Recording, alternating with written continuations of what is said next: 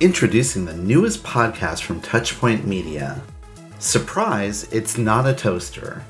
This new show is hosted by healthcare digital experts Ed Bennett and me, Chris Boyer. And in every episode, we delve into the fabric of online experiences by tackling annoyances. Something I've been struggling with for a very, very long time with my business, my website, martech.health. Nobody leaves bad reviews. I can't get anybody to leave a bad review, even though they can be anonymous.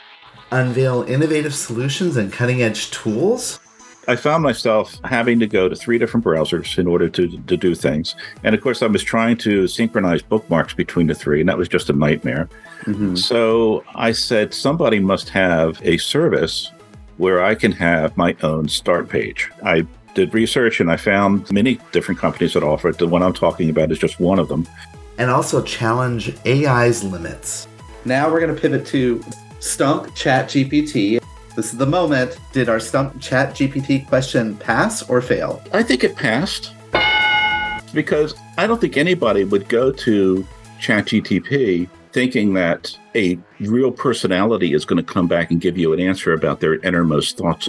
So subscribe to this fun and informative new podcast from Touchpoint Media today. You can find us on Spotify, Apple Podcasts, Google Podcasts, and all popular podcast services.